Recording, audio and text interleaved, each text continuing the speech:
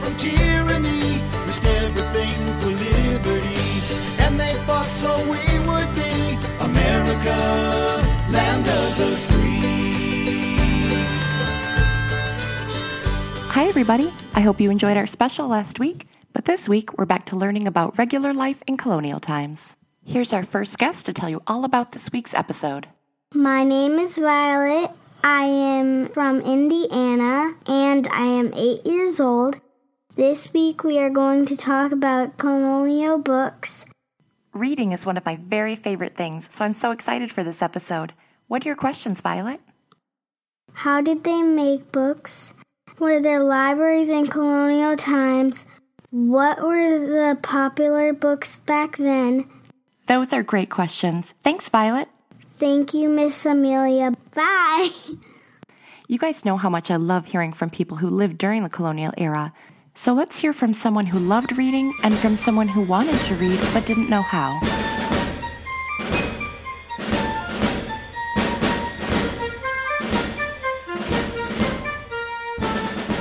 Hi, I'm Elijah Louie. I'm 18 and I'm from Texas.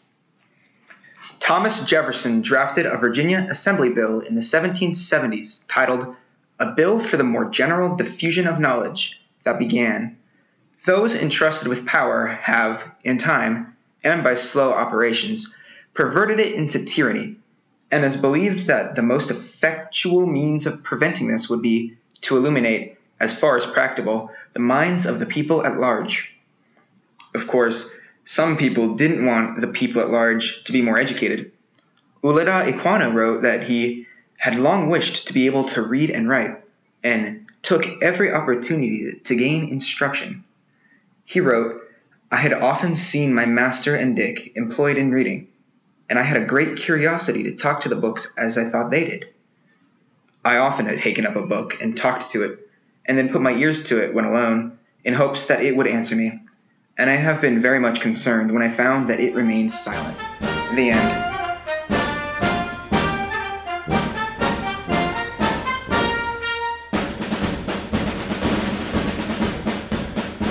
And now on to Violet's questions.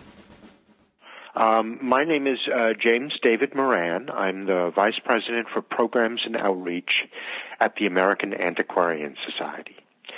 The American Antiquarian Society is a learned society which is a group of people who are interested in a particular subject. And in our case, we're interested in pre-20th century American history and culture.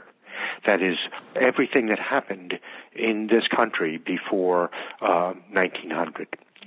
We're also a research library, and in that case, we collect everything and anything printed in this country before 1900. Specifically, our main cutoff date is 1876. And we chose that date because the copyright laws change, and by law, in 1876, by law, when things are copyrighted, the Library of Congress gets 2 copies of record for that copyrighted material. It's also the last full year of a period in history called Reconstruction, which was part of the end of the Civil War. And it's also the year that we celebrated 100 years of being an independent country. So for all of those reasons, it made sense to pick that year. But before 1876, we are interested in collecting everything and anything printed in what is now the United States and parts of Canada and the British West Indies. That's wonderful. What that means is, thank you. What that means, we are interested in great works of literature. We're interested in important state papers, the papers of our federal and state governments. But we're also interested in really a kind of historic junk mail, the kinds of things that would be printed once and then, read and then thrown away. Things like games or something that we collect. We collect business papers like invoices and business cards and advertisements. There was something called broadsides, which were printed and designed to be posted outside. They were kind of like posters are today. Or if you look, sometimes you'll see a wanted poster for a lost cat or dog, or somebody looking to share a ride. And you'll see those posted at maybe a post office or even a drugstore or a supermarket today. Well, those are called broadsides, and we're interested in collecting those if they were printed before 1876. And as you might imagine, those can be very rare because they're not designed to be something that people would necessarily treasure. They're designed to be printed and consumed, that is, read and understood and then thrown away. Or they're posted outside and they're exposed to the weather, and so that they just don't survive. But if they do survive, we're interested in them. We collect them, we keep them forever, and we make them available for people to come and study them. And that's really what our mission is. We consider ourselves to be the library of record, the place where this material will live forever. I'm sure things like that tell you a lot about everyday life in those times and what was important to people. Exactly. And a big feature of our collection is it is something that really does help people understand how common people lived in the past. And that's something that historians and other scholars are particularly interested in today, is how did the common person live? The person who may not have necessarily left a long paper trail of their own writings, but we still want to understand how did they live? How did the women and men and children live in the past? And our collection can help them understand that. Well, that is wonderful. So as for Violet's questions, in the colonial era, how were books made? Well, books were made using paper that was made from cotton rag. That is, old clothes were actually broken down and made into paper. And that paper is a very, very good paper and very, very sturdy paper. It's in many ways much better than a lot of the paper we use today. The paper we use today is often made from wood pulp, and that contains acid in it that will eventually destroy the paper. But cotton rag doesn't have that kind of acid. So it's a very good paper, but it's also more difficult and more expensive to make. And in the colonial period, particularly, paper was very expensive, and it was made here in the colonies in limited supply, but most of our paper was imported from Europe. Books were made, printed on hand presses, and then bound together, and then bound with leather bindings. There weren't a lot of books created in the colonial period. There were some created in this country, in the colonies, and principally in New England and in New York. There weren't a lot of them created in the southern colonies. Part of the reason for that is that they were hard to make, and they were expensive to make, and books are something that are not perishable. They're not like food. If they're kept dry, they will last forever. And so most of our books came from England or Europe because it was easier and cheaper to import them from America, from Europe or England, than it was to create them here. The first book, however, created in this country was created in Cambridge, Massachusetts, in 1640, so that's really early, and that was a book called The Whole Book of Bay Psalms, and it was created by the Pilgrims to celebrate God in their worship, their Sunday worships, and they were actually reinterpreting the Psalms. They went back to the original Greek and translated them, and so that is why that book was published here. Another important early book in America was a version of the Bible printed in the language of the Algonquin Indians, and those Indians lived in New England. And it was so that the Indians could understand the Bible and come to understand and worship God in their own language. It was printed in that way, both so that they could be preached to in their language, but many of these native people learned to read and could also then read the Bible. There were tribes of Indians who were converted to Christianity in Natick and in Framingham, and that Bible was created by a reverend named John Eliot, who was an English minister, but it was actually printed by a Native American printer by the name of John Printer. And it was created in 1661. So again, very early books. Yeah. So you mentioned how books are not perishable, and these are things that can be read over and over again.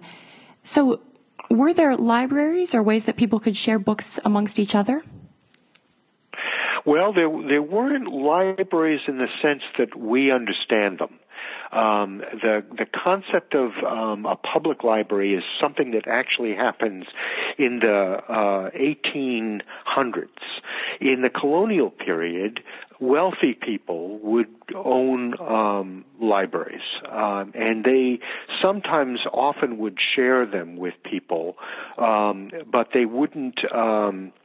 We didn't have a kind of a public library system. I think the first public library is in the 1830s. There were learned societies, and we are a learned society. We were founded in 1812. But again, our library was, the reading room was open to the public in 1812, but mostly it was individuals who joined the society who could gain access to the books. There were schools, and schools would also have libraries at times, but they were more limited to the people going to that school.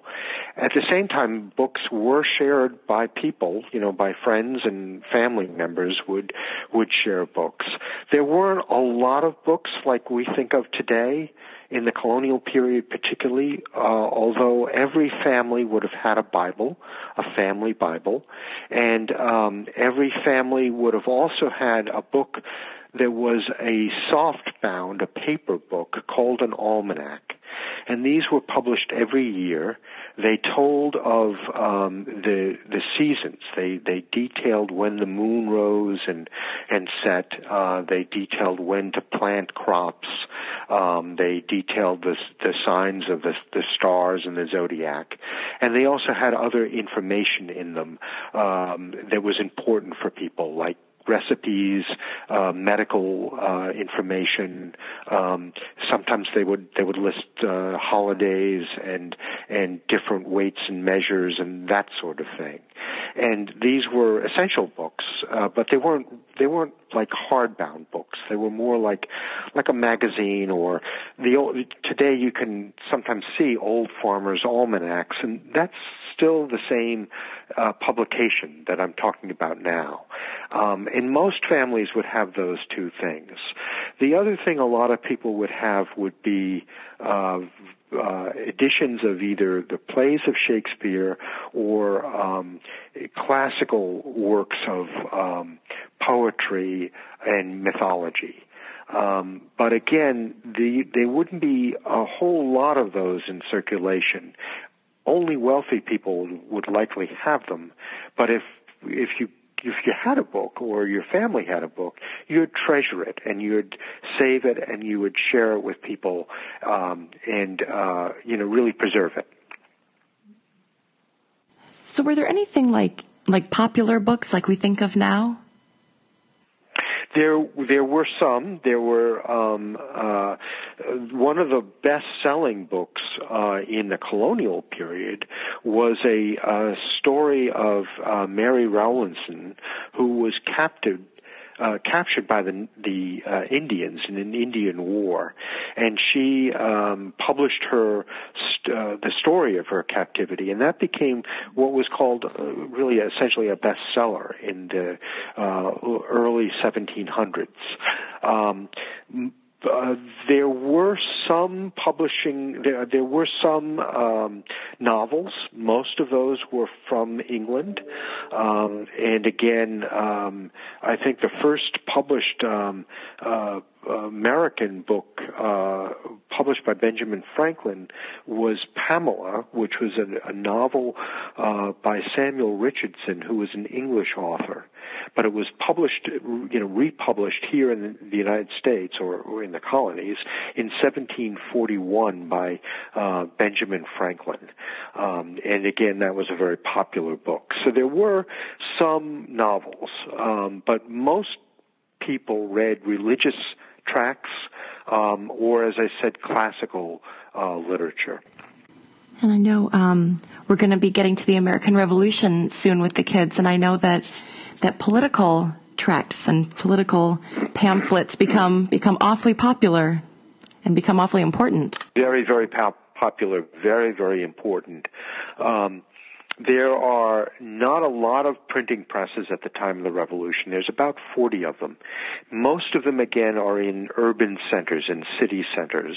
And those city centers are also around bodies of water, either on rivers or along the coast and in harbors.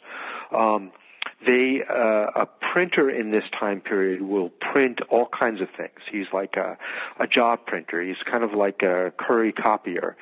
So you could go to him and ask him to print, a handbill about a sale you're having or about things that you're selling in your store, for instance.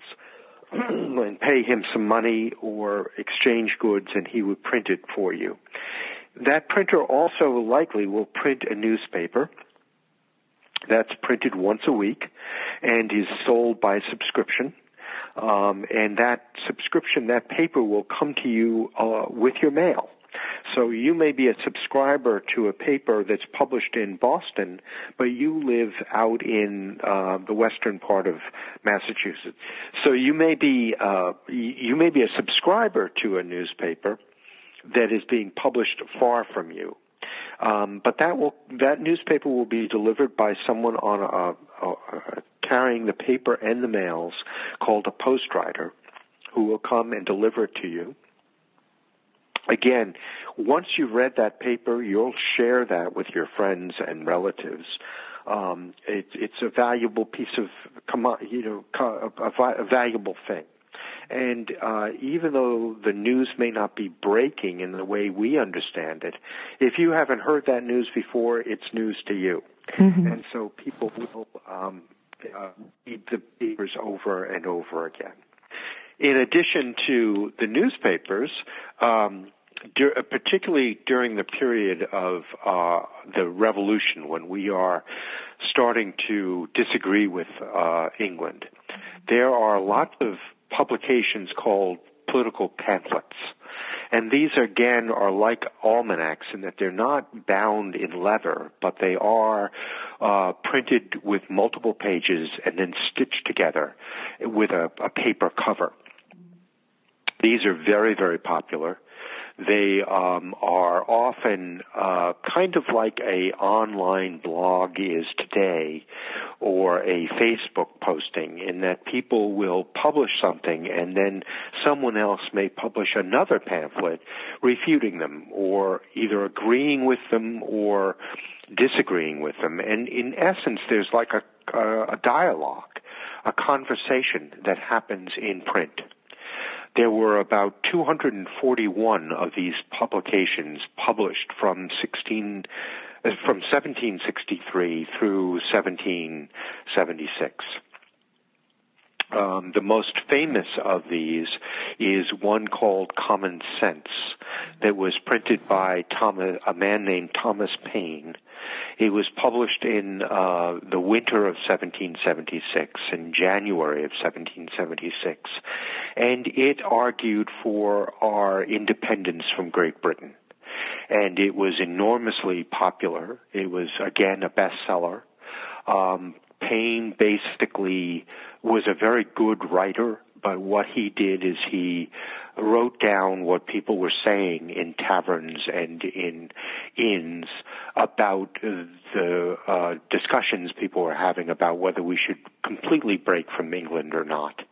And it largely helped us break from England. In July 4th of 1776, we create and sign a Declaration of Independence, which is the beginning of our country as a independent nation. And Common Sense, that pamphlet, had a lot to do with convincing people that we should do that. Mm-hmm. Yeah, the written word is very, very powerful. Very powerful indeed. And often the arguments and even sometimes the exact phrasing of a political pamphlet will also appear in a newspaper and vice versa. So this is it's kind of a little bit, again, like our internet today, where things will be shared from one medium to another. And that is happening the same way, only it's happening by people setting type and reprinting it over and over again in different media. The printing press and the printers were an enormously influential group of people, and in helping us fight for our rights from England, and ultimately in helping us declare our own independence. And that's why the freedom of the press is such an important element in our society today. Sure. And then when we talk about how powerful the written word is, one other thing I wanted to discuss with you was, not everyone was allowed to learn to read. Well, that ranges from place to place. Particularly in New England and in the Northeast in the colonial period, literacy is very, very high. About 94% of the people could read. Part of that is that they were encouraged to read because they were Protestants who believed that you should yourself understand the Word of God, that you should be able to read the Bible yourself and interpret what it means for your own self. And thus it was really important that you be able to read. And most people could read, and most people could write in some fashion. In the Northeast, even slaves were encouraged to read. In the South, there were more slaves than there were free people, and there were more slaves in the South than there were in the North. For the most part in the colonial period, they didn't prohibit people from learning to read, but they didn't necessarily encourage it so widely in the South. And they didn't necessarily encourage people to write as much as they might encourage them to learn how to read. But again, as I said, we often think that people couldn't read in the colonial period, and really that's not the case. In many cases, their ability to read, there were more people who had an ability to read then than they might have an ability to read today. So as time went on, there were more and more prohibitions against teaching slaves to read. Particularly, there was an event in 1831 where a slave by the name of Nat Turner rebelled and convinced some people to rise up and to violently overthrow their masters. And he actually killed a number of people in a number of plantations in Virginia. And that scared slave owners a great deal. And they put down that rebellion, and they also then prohibited anybody from teaching slaves to read, and prohibited and punished slaves who did know how to read. And that prohibition was in place for 20 years, and that was in place again throughout the South.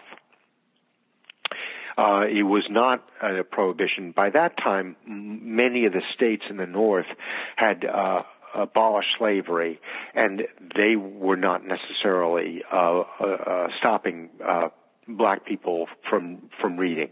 But that was definitely the case in the South. But again, in the colonial period, there wasn't so much a prohibition as there was a difference in how much people were encouraging people to read. Gosh, there's so much to know about reading, and it's incredible. Just even from the beginning of time until today, what we read and how we learn is just so incredibly important.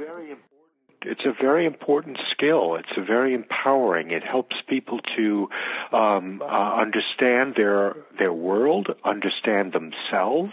It opens up all kinds of possibilities, because when you can read all kinds of things. And it often is a indicator of how people can grow their own lives. They can become more educated and wealthier the better they can read.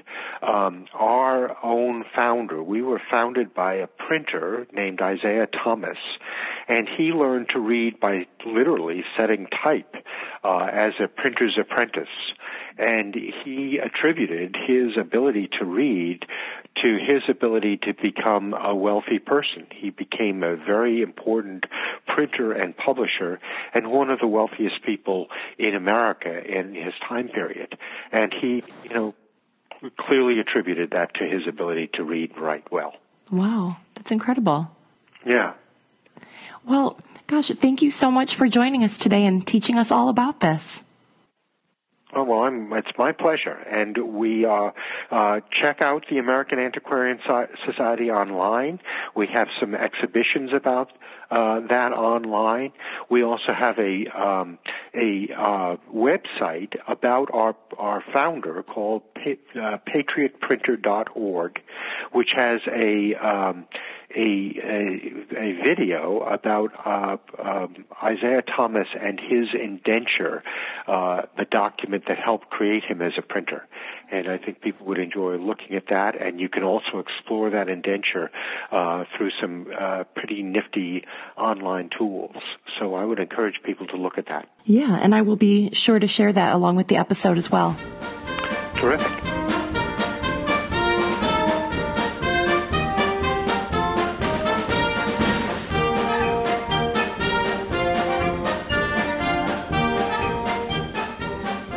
Hearing from Mr. Moran all about books and how important reading is. So here's a little bit more about what we learned. Back in the colonial era, paper was made out of cotton rags made from old clothes. So the paper was really sturdy, but it was difficult to make and expensive. So most paper was imported. Books were made on hand presses where you had to set the letters one by one, and they were bound with leather. There weren't a lot of books made in the American colonies, but those that were mostly made in New England and New York. Most books were just imported from Europe or England, though.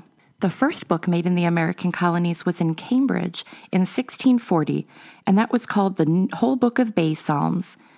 And another early book was a Bible printed in the Algonquin language, printed by a Native American for Reverend John Eliot in 1661.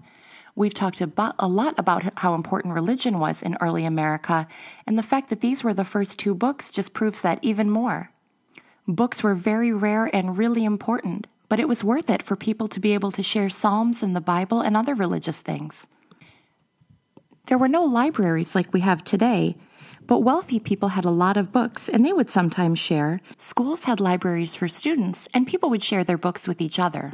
Every family would definitely have their own Bible and an almanac. Most people would also have things like Shakespeare's plays or classical poems, and these were always really treasured. Like we talked about earlier, most books were religious, but there were some books like we know bestsellers today. One was the story of Mary Rowanson, who told her story of being captured by Native Americans, and that was maybe the first American bestseller. The first novel published in America was published by Benjamin Franklin. I bet you've heard of him. In 1741, he published the English novel Pamela. It was a really popular book. As we get closer to the American Revolution, political printing becomes really important with things like newspapers and pamphlets for people to share their opinions, and we'll talk about that more as we get closer to that time. A lot of us think that people in colonial times couldn't read, but actually most people could. Again, a lot of that was for religious reasons. People felt like it was really important that they could read the Bible and to teach other people to read so they could read the Bible too. In New England especially, even slaves were taught how to read. In the South, there weren't really rules against teaching slaves how to read in colonial times, but they weren't really encouraged to learn how to read either. Later that would change, unfortunately, because as you learned in this episode, reading is so important.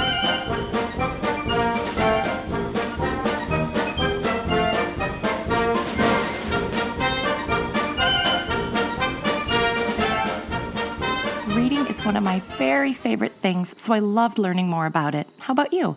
Do you like books? What are some of your favorites? Your parents can tell me on social media. My Instagram, Facebook, and Twitter are all Growing Patriots. You can also visit growingpatriots.com to find more about me and the Growing Patriot books. I'll also have videos, links, coloring pages, and other things about reading there. Remember to subscribe and rate the podcast and tell a couple of patriotic friends about it. I can't wait to see you next time. Goodbye. They freed us all from tyranny, risked everything for liberty, and they fought so we would be America, land of the free. America, land of the free.